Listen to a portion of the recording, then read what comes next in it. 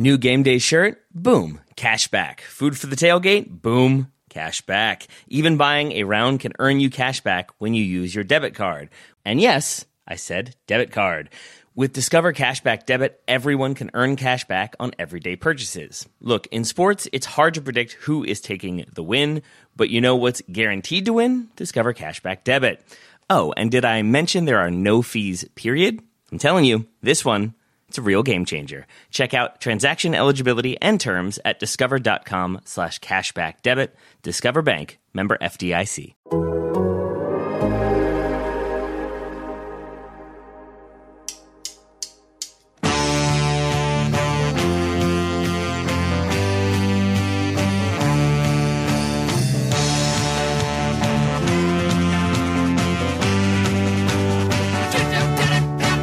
Welcome to the Total Soccer Show's Women's World Cup Daily. Costa Rica's chances of progressing are done, thanks to the girls from the land of the rising sun. Joining Japan in the knockouts will be Spain, who delivered to Zambia some more 5-goal-based pain. And Irish eyes were not smiling in Perth as Canada denied Ireland a knockout berth. My name's Ryan Bailey. Joining me today, as always, we have Mr. Taylor Rockwell, who before we were recording was explaining how to make iced coffee to one of the other hosts. Hello, Taylor. Hello. Yeah, it turns out make hot coffee cold, and then you have iced coffee. It's a pretty difficult, elaborate process, but one can make it happen. Indeed. Joining us also, a man who learned this information moments ago, Graham Ruthven. Hello. Bye-bye, Ryan. Sorry, I meant to say hello, but I said the opposite thing, like a referee announcing a Spain VAR goal. Hey-o! Sorry about that. Yes, I did learn. Taylor politely informed me of how to make iced coffee. Involves ice. Involves prep time, though. That's the thing that puts me off. No offside, no goal. We'll get to that very shortly, Graham. Exciting times ahead. You could also go my patented route of pour the cup of coffee that is hot, immediately forget that you poured that cup of coffee, let it sit for 20 minutes, and then drink it as though it's iced coffee, and just tell yourself that's what you meant to do the whole time. I didn't ask for room temperature coffee, Taylor. I feel like coffee doesn't go room temperature. It goes hot to like ice cold. There's no in between. I don't know why that is. Yeah, you leave it too long and instantly it's iced coffee. Yes, exactly. That's the magic switch you need. Joining us to wade in on this thrilling coffee debate, Joe Lowry. Hello, how are you, Joe? I'm doing great. While you guys are talking about coffee, Ryan, I've just been staring at your face this entire time. I kind of miss the beard. I won't lie. I know this isn't super useful for everybody else. I'm just looking at you and like, where's the beard, man? I know you shaved it not too long ago. You look great either way, but I've been thinking beard-related thoughts while you guys are talking about the temperature of various coffee beverages. Ryan, Joe doesn't love your real face. That's the TLDR of that. Cover it. Right, if it helps, my daughter lovingly pointed at my face yesterday, made a like ugly face and said, "Why that look that way?" So like at least my daughter and Joe are equally brutal in their appraisals. Okay. Well, Joe, thank you, I think. I'm not sure. But the reason I shaved my beard recently is because we are heading towards, we're in summer. And I thought if I do decide to shave it and I've got like a tan or something, if I shave it and I've got like half a white face, it will look bad. So it was preemptive. Wait, so let me get this straight. You had a beard in Italy. Yeah. For 2 years living in Italy, had a beard. Yeah. And now you've returned to England, no beard. Explain the logic. Didn't leave the house in Italy. Right, there we go. I was going to say, Ryan, I think you're slightly better at planning your tan than Graham is at being able to plan out his coffee beverages. So I will give you some credit for that. I think you've earned it. Ryan, I think you did the smart thing because when I first went to Turkey, went clean shaven with a big head of hair and came back with a shaved head and a full beard, and I got questions coming through airport security. So I think you went the smarter way by comparison. Did they ask why you turned your head upside down? Yes, they did. Are you woolly bully was the first question. I've told this before. I always appreciated the Turkish customs officer by comparison looked at the difference in the photo to my appearance and said, Turkey made you less fat, which was really just a nice way to leave the country. Well, Thank you for that. It's a leaner meat than others. It is, yeah. It's the best kind of bacon, they say, Graham. Why don't we go to Women's World Cup action? Yep. Yeah, okay. It's not Canadian, the round one either, Joe, is it? No, it's not. Yeah. It's the one from the pig. It's the best bacon. Japan 2, Costa Rica 0. Japan are through to the knockout rounds of the Women's World Cup. Hikaru Namato and Awa Fujino, both scoring in 3 first half minutes. Japan, Graham, good at the soccers still, we think. 25 shots, 15 on target here. Pretty high quality stuff from the Japanese. Yeah, absolutely. This was another impressive performance by them, dominant from Japan as we expected it would be. The first half in particular was impressive. Just fantastic use of the ball, lots of rotation in the front line, excellent work rate. It was a difficult one for Costa Rica again. I think Japan, they did ease off in the second half a little bit, and Costa Rica actually had a decent portion of the ball, but even then it didn't really feel like Costa Rica were able to do anything much with it, and Japan were in a position to withdraw some of their best players in the second half and kind of coast to another 3 points. It felt like they started thinking about that final game against Spain to decide who finishes top of this group at about half-time is when that entered their mind, and we'll talk about Spain a little bit later on. That game is going to be a good one. This is me dancing because I think I got my first specific prediction point of the tournament with this one. Japan only offside once in this game as opposed to 9 times against Zambia. And I did sort of think maybe they would take their foot off the gas if they got up to an early lead. And that is pretty much how that played out, as Graham said. I come away from this one even more impressed by Japan in the way that they're able to move the ball, the way they're able to just continuously find passing options to, even when there are overloads, even when they are pressed, to play their way out of it. And to take their goals really well. I with the slight asterisk that I still don't know how good Costa Rica and Zambia are, or how bad they are, maybe is a better way to put that. So Japan have looked excellent, so too have Spain. I'm really excited for what they do in the knockout round, but I still think this Japan team and the Spain team that we're going to talk about are probably the 2 most impressive teams I've seen so far. Yeah, I love the way that they construct attacks in possession where... I apologise for the pronunciation of some of these names, but Nayamoto and Sujita, they were almost sitting on top of each other to combine, and then it's a similar thing, so that's on the left side of the midfield, then it's a similar thing with Fujino and Shimizu on the other side, but they're capable of like stretching it in an instant as well, and they get plenty of players into the box. So it was difficult for Costa Rica because one moment they're getting passed around and there's quick combination play, then the next moment they're having to chase back and recover. And Japan, they had 29 advancements into the final third in the first half, which seems like quite a lot, and they were just able to do a number of different things really well, but at the same time there's like a cohesion to their approach as well. Yeah, I was really impressed by them. Yeah, Joe, your thoughts on this Japan side? Once again, I thought they were the anti-Norway here. Lovely attacking movements, as Graham said. Great off-the-ball movement. They seem to want the ball, and when the ball was loose, they seemed to be in the right position to pick it up every time. It just seemed like they had a master plan, and it was pulled off very effectively here. Very much so, Ryan. I would completely agree with that assessment of Japan in this game. They're effective, and they're also just so darn fun to watch, right? Like the way that they build up from the back, center backs passing the ball on the ground, or playing little clip passes into the half spaces. Almost everybody, it feels like, for Japan on the field at any given time is comfortable on the ball in basically any part of the field. So it is this mesmerizing thing to watch, and it's a rare thing to watch, right?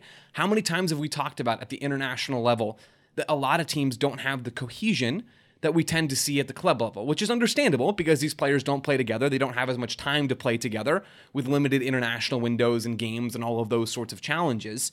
So to see a team like Japan, and Spain certainly fall into this bucket later on, and we'll talk about them, to see Japan specifically, though, in this game play with as much cohesion all the time, it was like the game against Zambia, but I thought Costa Rica posed a slightly more formidable challenge to them than Zambia did in the first game. I really enjoyed what I saw from Japan, not just because they're good at a lot of stuff, and they are, but also because they solved some real problems, seemingly on the fly at the early stages of this game. Costa Rica, we haven't really talked about them at all yet. They're in this 4-4-2 attacking shape that kind of looks like either a 4-4-2 or maybe a 4-4-1-1 defensively. And the idea here is up against Japan's 3-4-3 possession shape, Costa Rica have a lot of numbers centrally. They have the front two, or the one with the one behind, and then the double pivot to go and try to take Japan's double pivot out of the game. And I thought, actually, Costa Rica had some success early on in this match doing that. Like, I'm talking first 10, 15 minutes of the game. Japan couldn't really find the feet of those players, or at least they couldn't find the feet of those players to then turn and play forward with the ball on the ground. Eventually, though, with Costa Rica kind of marking those midfielders out of the game, the center back started to find angles directly into the two narrow wingers. And really the one that stood out to me was Aoba Fujino in this game. And Graham, I think you mentioned Fujino. She scores the second goal in this match for Japan. She's picking the ball up in all of these really clever spots on that right side. And the connection, even with the midfield, the double pivot somewhat limited at the beginning of this game, the connection quickly became very, very strong to find those players, to get them involved, to bypass midfield when necessary, but not to do it in a hopeful way, to do it with control. Like all of Japan's game to me just screams control, and they have this lovely mixture of technical ability and athleticism to go on top of that. Yeah, and individualism as well. There were a couple moments where... So my favourite moment of the whole match is Sujita fully stealing a person's soul. I think it's about the 63rd minute when she stands up the Costa Rican right-back, Koto, throws in some lovely footwork, a bit of a drop of a shoulder, a bit of a feint there, and then dribbles the long way around her to the byline. Yeah, the techers that this Japan team has might be unmatched in this tournament. Which I think is also part of the problem when it comes to defending them, because Joe laid out there, you can mark that double pivot in midfield, but then they're going to bypass that. So then you can mark Fujino, which is what Zambia tried to do in the second half, but then other players are more than capable of exploiting those opportunities that are presented when a defense is too focused on one player or a couple of players. So I feel like the familiarity they have and the sort of team way that they play, and it can be individual, but I think it's a team of individuals that can also play as a collective unit, which is pretty much what you need if you want to go far in a World Cup. So I continue to think Japan well positioned to do that. With all that said, I would like to ask if any of our listeners speak Japanese. Is it Fujino or Fujino, or is it Hujino? Because I have seen that the FU is pronounced as hu, but then I think all the commentators on Fox, at least, who broadly do a good job of following the pronunciation guide, have called her Fujino. So I don't know which one it's supposed to be, but I would like to know, just because I'm mostly curious. That's good to hear. Curiosity killed the cat. That's not applicable in this scenario. Taylor, the cohesion that we have spoken about so far about this Japan side, that belies the amount of time this team spends together as a team unit. How much of that do we credit Futoshi Ikeda, the coach, with, in terms of the way she's brought this team together and the way that she has them purring? Curiosity killed the cat. Purring. I brought it back. There you go. He's done a great job with them, and I think worth noting that this is a manager who has been with this national team for quite some time. I talked about this when I did the Japan preview, that he was their U17s, U18s, U20s coach when they won the U20 World Cup. He has brought through a number of these players, and also from his club experience has a lot of familiarity with a bunch of these players who still play for the club where he was managing. So I think the familiarity that he has across the board with this team, combined with some of the veterans that have been brought in, I think means that this team knows how to play really well. They're effective when pressing. They're effective when sitting deep and then counterattacking. They're good on the ball in possession. They're good individually in 1v1. They're also okay with a physical match, but they're more than happy to not let things get physical. I feel like they can kind of roll with whatever the game requires. At least so far in this tournament, that has been the case. Yeah, I know. Already doing some tapping up in the running order on the behalf of US soccer. I am hesitant to turn every Women's World Cup conversation into a US Women's National Team convo, and I think we've done a good job of not doing that so far. I do want to ask, I think about watching this Japan team play. I think about some other teams that play good soccer at this World Cup. The other one that comes to mind is Spain, that play really beautiful soccer. But I'm not sure anybody should be touching Jorge Vilda with a 10-foot pole when it comes to managerial hires. So I turn to Futoshi Ikeda.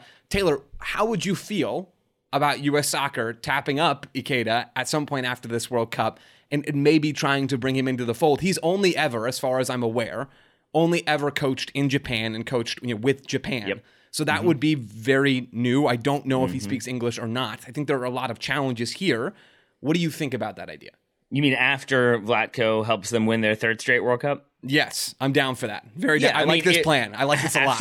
After he rides off into the sunset. I think that is, I'm joking, but that is also sort of gets at my answer, which is I don't know, because I don't know how this is going to go. Maybe Vlatko has more practicality in the knockout round than Ikeda, but thus far Ikeda has really impressed. It's just that that's a thus far sort of situation. Sure. Obviously he has been good at youth level, as I said, but we have to wait and see how he does in this tournament. But if they make a run, which I think they will, then it becomes more of a conversation, especially if the Yeah. United States fail to do so, or at the very least fail to make that final. I think then maybe that does open the door to looking at what some other federations are doing. It feels like that's the direction that U.S. Soccer might want to be heading, since what Pia Sundhage, I mean, I guess it's only been Jill Ellis and then Vlatko, but we haven't had a foreign coach in a while, but we have had one previously. So it's not like there isn't a precedent for that.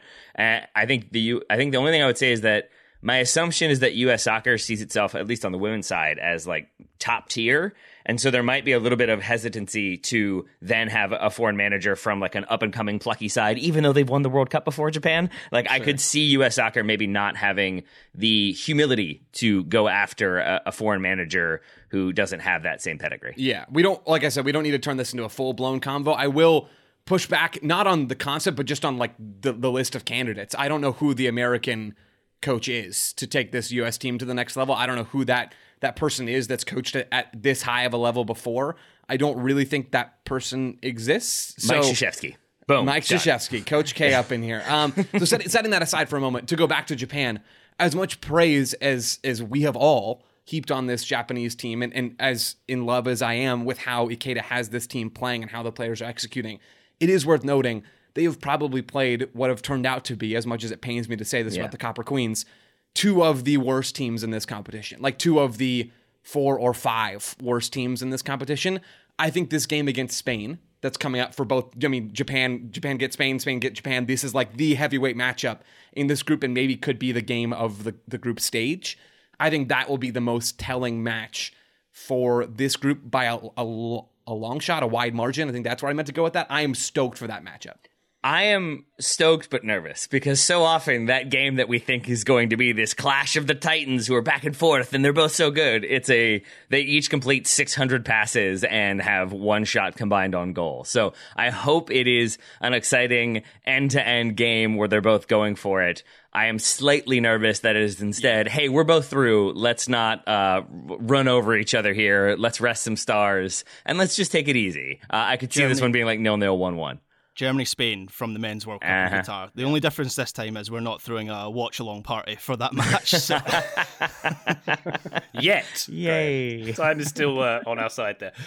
Graham, before we go to break, quick note on Costa Rica. Probably, we can all agree, outclassed in this game. Kim McCauley, I saw tweeting that Daniela Solera, the goalkeeper, might make the team in the tournament for a team on 0 points. 10 saves today. I believe she successfully acquired my VSP for me. Thank you very much, Daniela. 19 saves in this tournament. Got a hand. I'm going to say she got a hand to the opening goal as well. Standout player so far. Yeah, and that maybe doesn't say a great deal about the overall quality of Costa Rica in an outfield sense. I actually thought this is one of these things where the bar is so low that you kind of wonder if that's influencing your opinion, but I didn't think it was like the worst performance by Costa Rica in the circumstances of playing one of the strongest teams in the tournament that we've seen so far. They did force a number of turnovers from Japan, and they did have a foothold in the match in the second half. They were trying to break, but the issue was in the lack of numbers to support those breaks. But yeah, there was some intent there. There was an element of competitiveness, but certainly still out of their depth against this Japan team. They were indeed. Well, Group C is pretty much wrapped up. As we say, Spain and Japan are through on 6 points. Costa Rica and Zambia have not registered a point yet, And as Taylor mentioned, Japan versus Spain is on Monday to decide who tops the group or to decide who puts out a full-strength team and tries to have some shots. We shall find out in due course. We're going to take a quick break. When we come back, we'll come to that Spain victory over Zambia. Back shortly. New game day shirt? Boom. Cash back. Food for the tailgate? Boom. Cash back. Even buying a round can earn you cash back when you use your debit card. And yes, I said debit card.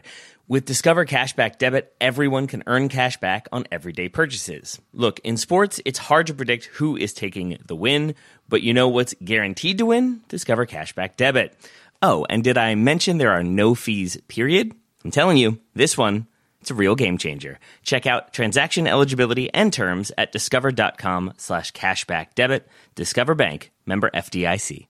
Did you know that even if you have a 401k for retirement, you can still have an IRA? Robinhood has the only IRA that gives you a 3% boost on every dollar you contribute when you subscribe to Robinhood Gold. But But get this, now through April 30th, Robinhood is even boosting every single dollar you transfer in from another retirement account with a 3% match. That's right, no cap on the 3% match. Robinhood Gold gets you the most for your retirement thanks to their IRA with a 3% match. This offer is good through April 30th. Get started at Robinhood.com/boost. Subscription fees apply.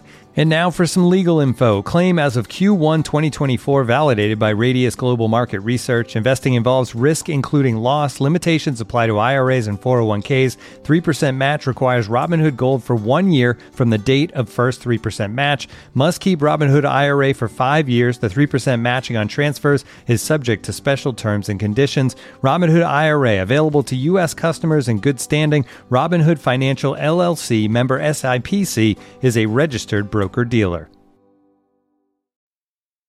Total Soccer Show, welcome back to our Women's World Cup Daily. We turn our attention now to Spain 5, Zambia 0. Another big win for the Spanish, who were dominant from start to finish in this one. Jenny Hermoso and Alba Redondo scoring twice each here. Yet another 5-0 loss for Zambia. Spain are through along with Japan here. Graham, I want to start off with the goal that wasn't scored by Hermoso or Redondo, the Teresa Albileros goal. Yeah. I think, despite that amazing Brazil goal, this might be my favourite of the tournament so far. I love it when a ball is hit hard, no spin or backspin on it at all. Oh, what a hit. Perfectly placed as well. Loved it. So I still think it's almost like an ideological question, isn't it? Like, which goal do you prefer? The Brazil one, which is obviously all nice passing and slick and kind of passed into the net in the end, or this, which is just a big old thwack, isn't it? That's what this is. Right in the top corner. Yep. No backlift, no dip on the ball either, just like a straight arrow. It kind of reminded me of, Taylor, you'll remember this goal, the Ronaldo free kick from ages ago. Yep. Against Portsmouth. Yeah. Where it doesn't, obviously a very famous goal, listeners will also remember this goal. It doesn't at any point drop. It just continues to like rise all the way into the top corner, and this had the same sort of trajectory. So yes, very visually appealing.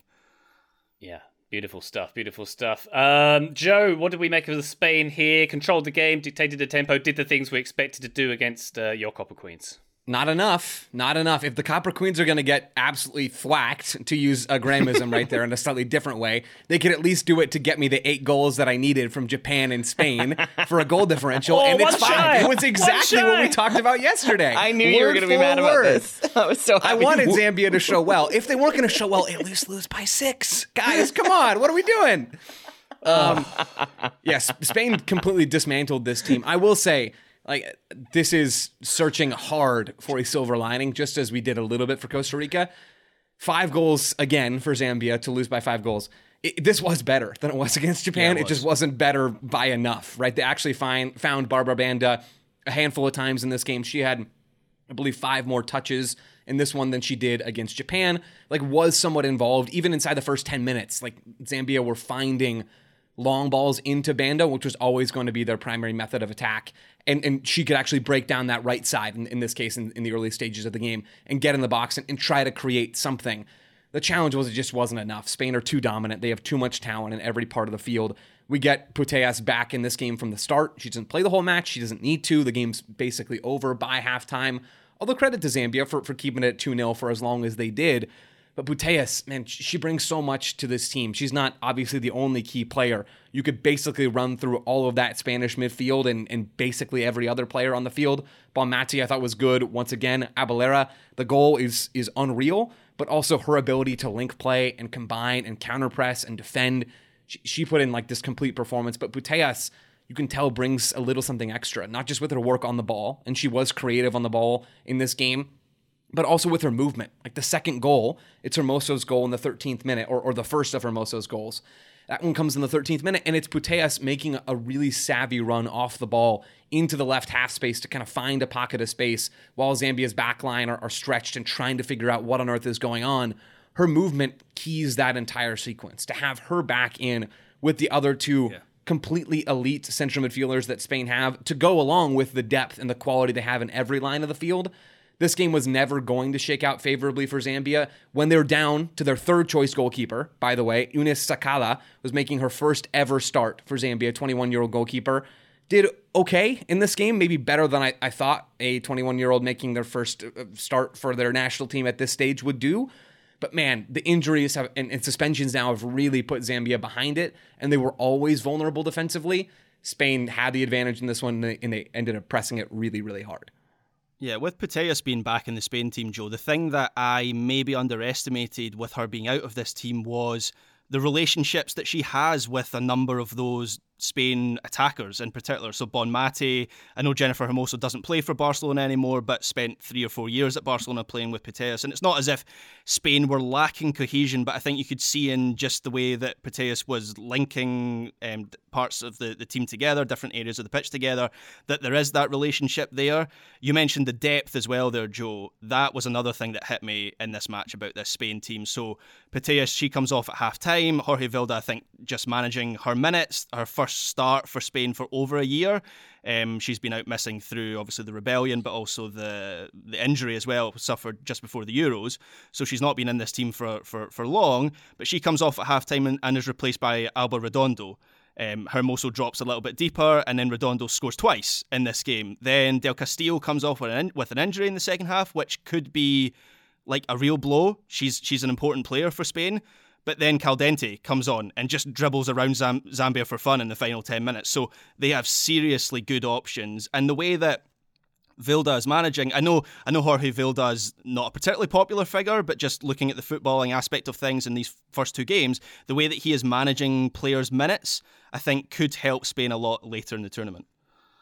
Indeed. Taylor, what did you make of the Spanish performance here? On the UK broadcast, they were talking about vulnerability on the counter-attack to Zambia here, the way they were committing numbers forward. I'm not sure vulnerable is the word I would use in the context of this game necessarily, but maybe a small Achilles heel for later down the line. I don't know, potentially, but I feel like Spain play by killing you with possession, killing you with off-the-ball movement, and just continuously making you have to put out tiny little fires or occasionally very, very big fires. And I think until they come up against a team, we see them against a team that can nullify their passing ability, but then also present that threat on the break. I think they're going to be okay. I'm not sure which team that is. I'm sure there are teams that are capable of doing that, of sitting deep and frustrating. But at the same time, this Spain team feel like, okay, sit deep. We'll hit shots from distance and rifle them into the back of the net. It's similar to what we were talking about with Japan. I think they're so multifaceted in what they do and how they want to play. They're not married to one concept necessarily. I think there's things that they prefer to do, but there's other things that they are capable of. So this is another team that I think are poised to make a pretty lengthy run in this tournament. I have Spain and Japan as the 2 most impressive teams so far, with Germany just behind right now, at least. Yeah, and I agree with that. Actually, I hadn't considered that much before you said that, but that seems right to me. I have it Spain, Japan, Germany, Brazil, and then USA, I think, as the 5 teams that look the strongest so far. I'm still on my anti-Brazil agenda, but setting that aside, I don't really want to be that guy. By the way, Brazil are fun, and I hope they improve as the tournament goes on. The challenge is, again, with all these teams, like with Spain, they haven't faced a good team yet, right? Like there's still so much left for us to learn about this group. They haven't faced a competent low block. And credit to Costa Rica in that first game. Good goalkeeping performance. They do try to compress space, but the level is just still night and day from Costa Rica to Spain. Even as we've talked about, generally the gap at this tournament not being as wide as I think a lot of us thought it could be, there still is a very real gap, and it has not shown itself in any greater way than in these games for Spain, especially in Japan, maybe slightly underneath that. I just want to see Spain come up against a team at some point that is going to give them a game, right? And we will see that against Japan in some way, and I would imagine we'll see that later on in this competition. I'm not exactly yearning to see a really compact low block for 90-plus minutes against Spain, but I do think very clearly that is the way to beat this team if you don't have enough firepower to go right at them, and very few teams in this competition have that level of firepower. So I want to see a low block where, unlike in this game for Zambia, they're not kind of just shipping goals inside their own box. They're not losing track of their markers, all those kinds of things. I want to see that just as a litmus test for where Spain is at this current moment. I don't even know if this is possible, but I want to see Haiti play against Spain. If we're talking about a shock, obviously there are higher caliber teams that can beat this Spain team, but if we're talking about an underdog that could potentially give Spain a game, like Haiti, the way that they played against England with Dumornay on the break, I kind of want to see that. I kind of want to see if they would have any joy against this Spain team. Yeah, and Joe, no low block from Zambia here, but the only kind of block I think we saw was the one that the defender, number 3, Mweeba, did on the goalkeeper on the second goal, completely blocked her from getting a chance of getting a hand on the header. Third choice keeper is Eunice Sakala for Zambia, by the way, who made a decent, just before the half, I think it was a pretty good point-blank save that she made as well. Yeah. So that's a consideration that they're not on their first or second choice keeper here. Yeah, Graham, it is. Oh, sorry, Go ahead, Taylor. No, you're good. Graham, if Spain topped the group, which is an if, I believe I'm correct in saying they would play the runner-up from Group A. Correct. Would you rather, if we're talking about a team that can do the defensive side of things, but then maybe hit on the break, would you rather that be New Zealand or Norway or potentially Switzerland? Switzerland on top right now with 4 points, but it could be really anybody finishing second. Which of those teams would you most like to see? Which one do you think makes it the most competitive game? Can I say none of them? So what are the options? New Zealand, Switzerland, like anyone from Group A, essentially, because that's completely up for grabs. Mm-hmm. I guess Switzerland, just because we've seen them, certainly in their last game, like be well organised and give themselves a chance with keeping hold of the ball for periods, which that I don't would know be if a they'd be great able to game. do that against Spain. That would be a fantastic game. Switzerland would be my pick but maybe because the other options are not so hot. I do think, even though I'm sort of like pumping the brakes on all these teams, I think Spain will absolutely annihilate any team in Group A, and I'm very, very excited for it. Wonderful. We look forward to that. Before we move on from this game, Graham, we teased it at the top. Maybe we should realise that we do like the VAR announcements from the referees, but a lot of referees didn't get into this game to do public speaking. No. And the referee, it was Hyun Jong-oh who was the referee for this one. A couple of the goals were decided by VAR announcement. It was the fourth goal where she got a word a little muddled and said, no offside, no goal. No, goal. So it was like, she kept saying no goal, and the players were confused, and it wasn't I felt great. sorry for her. That's how I would announce that goal, me being terrible at public speaking as well. And then clearly, you mentioned this in our Slack, Ryan, for the next VAR decision, for the fifth goal, I believe, which was also onside, it clearly had got in her head, and she was very, very nervous for that moment as well. So, yes, referees are maybe not always the most natural public speakers. They can't all be Mike Dean. I'm sure that they did get actual preparation, but I like to think, FIFA being FIFA, that like right before the first game, they're like, oh, by the way, you're going to be on mic and you have to explain it. Anyway, get out there and do some VARing. Tens of thousands of fans. Well, that's the thing. In a stadium. When she became a referee, she was not anticipating having to do an announcement in front of tens of thousands, millions of people viewing as well. So I think it's a consideration to make for these referees as well. I want someone to crack a joke first, just to break the tension, and then go into the announcement. The thing about X is, and then go into... You can do like, pull my finger, go. There we go. That's it. There's all sorts of ways we could do this, Graham. But Taylor, any more on this game before we head off and talk about Canada-Ireland? No, I want to hear more pull my finger jokes from you instead. I was just picturing a visual of pulling a finger and it going, go, when you pull it. That's it. That's all I had. Yeah. Let's take a break. When we come back, we're going to talk about Canada's victory over Ireland. Back shortly.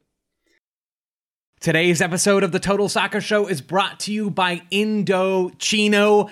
MLS is back, which means MLS fits are back. We got to see FC Dallas's cowboy hat move from player to player, and Iramendi rocked that thing after their win recently over the San Jose Earthquakes. We're getting to see pregame fits. Another FC Dallas player, and Kosi Tafare never disappoints. Will Trapp over in Minnesota has surprisingly good pregame fits for the Loons. Athletes love to have the right fit, and so do we. We love wearing our sports gear, but you can't wear a jersey all the time. Indochino makes fully customized suits that don't require a trip to the tailor to get that perfect fit. Indochino has high-quality suits that are designed to fit you. They're made to your exact measurements and customizations, endless customization options at that. This is custom clothing, folks, at a surprisingly affordable price. We're talking quality wools, linen, and cotton in different colors and patterns. Indochino.com is your one-stop shop for all of this stuff. The ordering process is easy. The site is super simple, clean, and easy to use to find suits, shirts, pants, blazers, outerwear, all of that good stuff over at Indochino.com. If you want to level up your game with Indochino, go to Indochino.com and use code ATHLETIC to get 10% off any purchase of $399 or more. That's 10% off at INDOCHINO.com with code ATHLETIC. That's INDOCHINO.com with code ATHLETIC. Hey, it's Kaylee Cuoco for Priceline. Ready to go to your happy place for a happy price? Well, why didn't you say so? Just download the Priceline app right now and save up to 60% on hotels. So whether it's Cousin Kevin's Kazoo Concert in Kansas City, go Kevin, or Becky's Bachelorette Bash in Bermuda, you never have to miss a trip ever again. So download the Priceline app today. Your savings are waiting. Go to your happy place for a happy price. Go to your happy price, Priceline. Total Soccer Show, welcome back to Women's World Cup Daily. We're going to go now to a very rainy Perth, where Canada got a 2-1 win over Ireland. A comeback win from the Canucks. Is it Canucks or Canucks, Taylor? I never know with that one. I've only heard Canucks.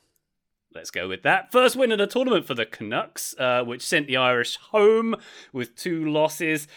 This one, Taylor, I was saying before we came on broadcast on the podcast here, on the UK broadcast, they were very sympathetic to the Irish, particularly after the first half. They sort of called it a near-perfect half from the Irish, who got a go-ahead goal from an Olympico, no less, of course, from Katie McCabe, which was spectacular, and then conceded at the exact moment you don't want to concede, just before the first half, and then the second half did not go their way. Yeah, especially with that equalizer being an own goal. As harsh as that is, because I don't think Connolly... I mean, she certainly knows what happened because she tries to make a play on the ball, but it's the wet surface. It's a ball whipped in.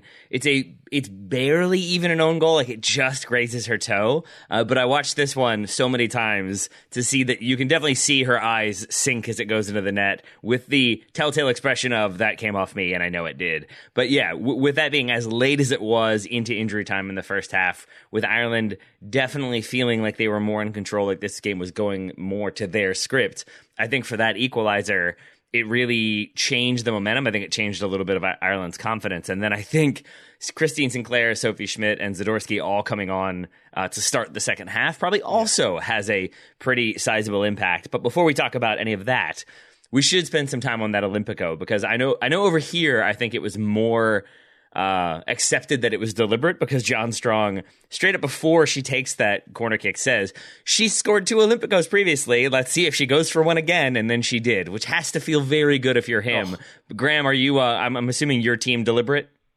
Oh, yeah, absolutely. I'm convinced that she meant it, because if you look at McCabe after she hits it, she knows it's got a chance from the moment it leaves her foot, and she's actually off. I don't know if she's off. It's kind of midway between, obviously, if you're a corner kick taker, you are getting kind of back on side in case the ball comes back out to you. So there's an element of that, but there is a spring in her step that makes me think she is starting her celebration already when it's kind of midway towards the goal. Yeah. It wasn't great goalkeeping, is one thing that we should say. Sheridan kind of takes a couple steps forward and pays dearly for it, almost like she misread the flight of the ball and then gave herself too much to do by backtracking. But yeah, nonetheless, it was an incredible moment. An Olympico against the Olympic champions at a World Cup. It doesn't really get much better than that. And to further add evidence, you could see when the ball is about to go in, 2 teammates already have their hands in the air, and not in a like, oh, I can see this going in. Definitely, to me, more of a like, she did this in training. We knew she was going to go for it. It worked. And I agree with you. Caitlin Sheridan does not cover herself in glory here. I think takes those steps it's an enthusiasm, it's an adrenaline moment. It's I'm going to get this ball, I'm going to punch it clear, and then just realizing she's never going to be able to do that. But by then she's taken herself fully out of like being able to cover the back post, and so when it drops in, you can see her look around because she wants to blame somebody, she wants to be mad at somebody, but no one lost their mark, no one failed to track or left a zone open. She just misplayed it, and so she ends up, I think, throwing the ball away and then yelling at herself for a good couple seconds. Felt bad for her, though I'm guessing she feels better now with a 2-1 full-time result. I can't imagine, Taylor, how delighted John Strong was that he had that in his notes, and he chose that time to mention that he had that in his notes. That's amazing. It was great moments in commentary for sure. Classic stuff. I've actually been fortunate enough to score an Olympico in my rec career. I did it one time, tucked into the back post. I was gracious enough to admit I did not mean it, because I didn't. But I don't think that was the case with everyone. Knew that already. I think everyone knew. I was probably going for the centre circle or something. Who knows? Joe, your thoughts on this one? Canada, who I thought were actually, particularly first half, were not good. Retweet, yes, or re-X. I don't know what we're doing anymore on Twitter at this point. But what I will say is, Ryan, I think you're spot on with that. Canada in the first half, no Christine Sinclair, and I mentioned this in my preview. A lot of discussion around Canada seems to always come back to Christine Sinclair, and I think a lot of times that can seem lazy because she's just been at every World Cup ever, basically, and is a generational goal scorer and is the person that people know on this Canada team. Although those things are true, at the same time, I think this match was the testament to how important she is to this team. She does not start this match. Canada, for the first 45 minutes, have very little going for them in the attack. They're in this 4-3-3 shape. Jesse Fleming's back. That's great. They've got Grosso, who I really liked and enjoyed watching a lot of footage of ahead of my preview of this Canada team. They're playing as these kind of free eights. They're trying to get the wingers in behind Adriana Leon, who eventually scores a goal in the second half. Once Christine Sinclair is back on the field, Jordan Huitema on the other wing. Both of those players are very direct and want to be vertical. The issue for Canada was they didn't have anyone to link play. Like, they were completely devoid of creativity. Maybe Fleming helped a bit in moments. I didn't see a ton from her that was like, wow, they've desperately been missing this player. Ireland, when they get that goal early on in this match, can afford to sit a little deeper, even than maybe they'd planned to in that 5-4-1 block. And Canada, they progressed the ball, they dominated possession, they had a few shots.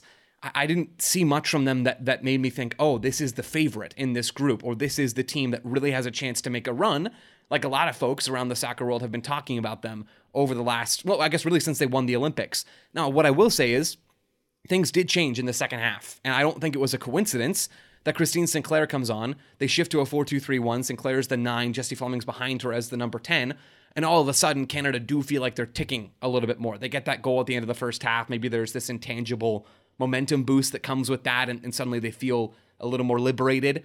But man, Sinclair comes in, and like 5 minutes into this half, even less than that, the reward for having her on the field is so clear. She's over on the left side, drifting a little bit, as she often does, as this central player, 9, but not really a 9. You get the idea.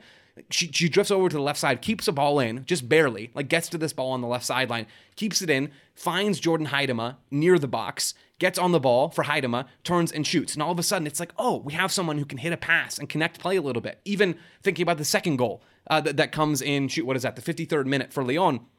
A lot of things happen after this moment, but this is a sequence early on in this build-up to the goal where Canada are back a bit deeper in their half, and who is the one that plays the ball backwards to let Canada look forward in attack space on the break? It's Christine Sinclair. Like, she's the one putting together these little clever touches and these little moments to give Canada a chance to breathe and to set themselves up for success.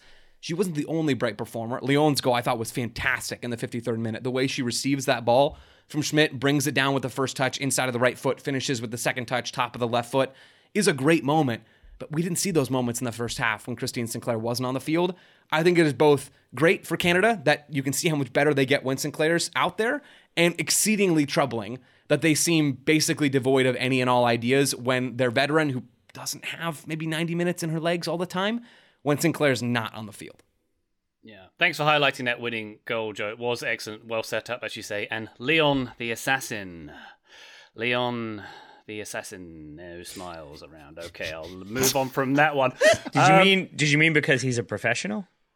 Yeah. This is confusing because in other markets, the movie's just called Leon, whereas I think it's called The Professional in the US.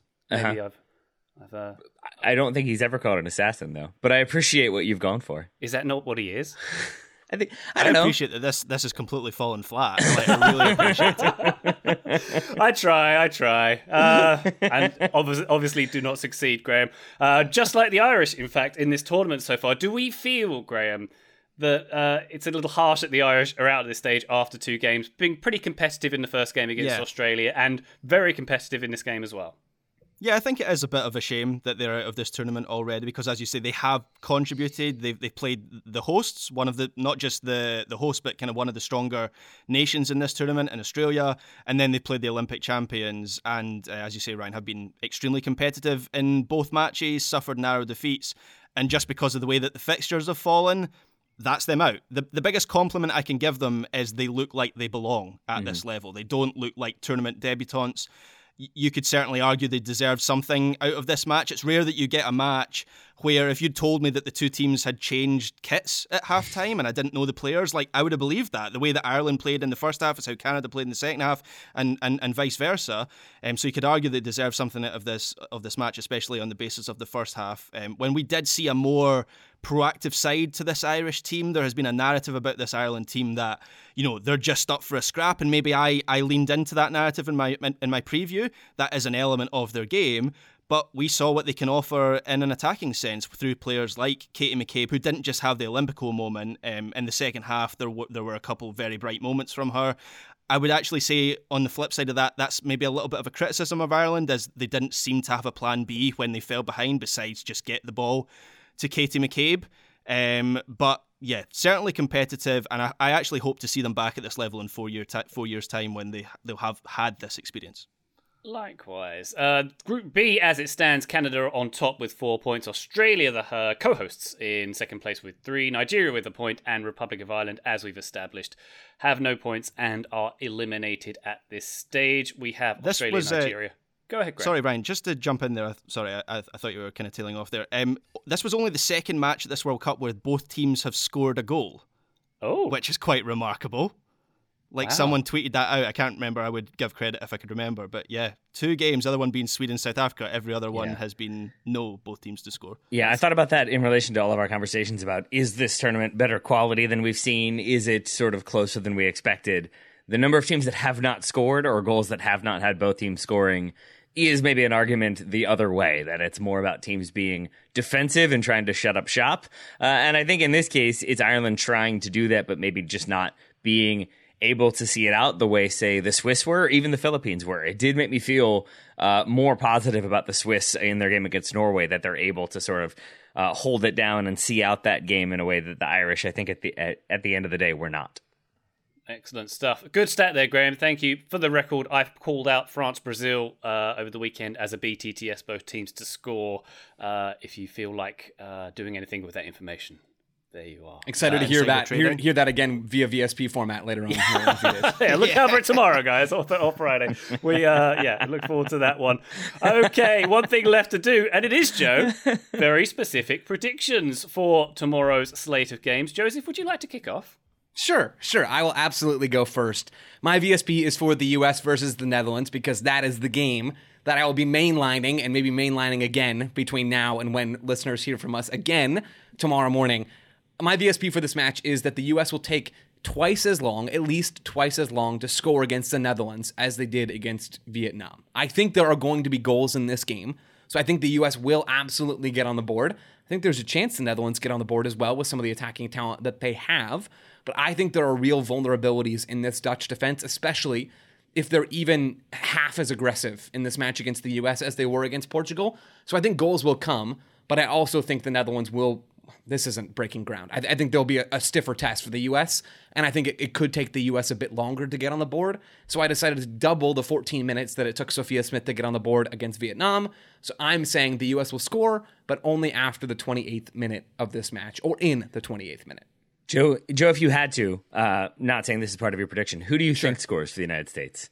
Alex Morgan, our pride and joy, the only one. Interesting.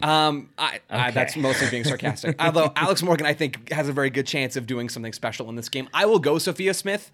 It feels like almost anything that comes from the U.S. in the final third does involve Sophia Smith somehow, some way. So yeah, I'll go with the Portland Thorns attacker. Approved. Thank you very much, Joseph. Graham, your VSP. Yes, I'm going to also look at the US-Netherlands game.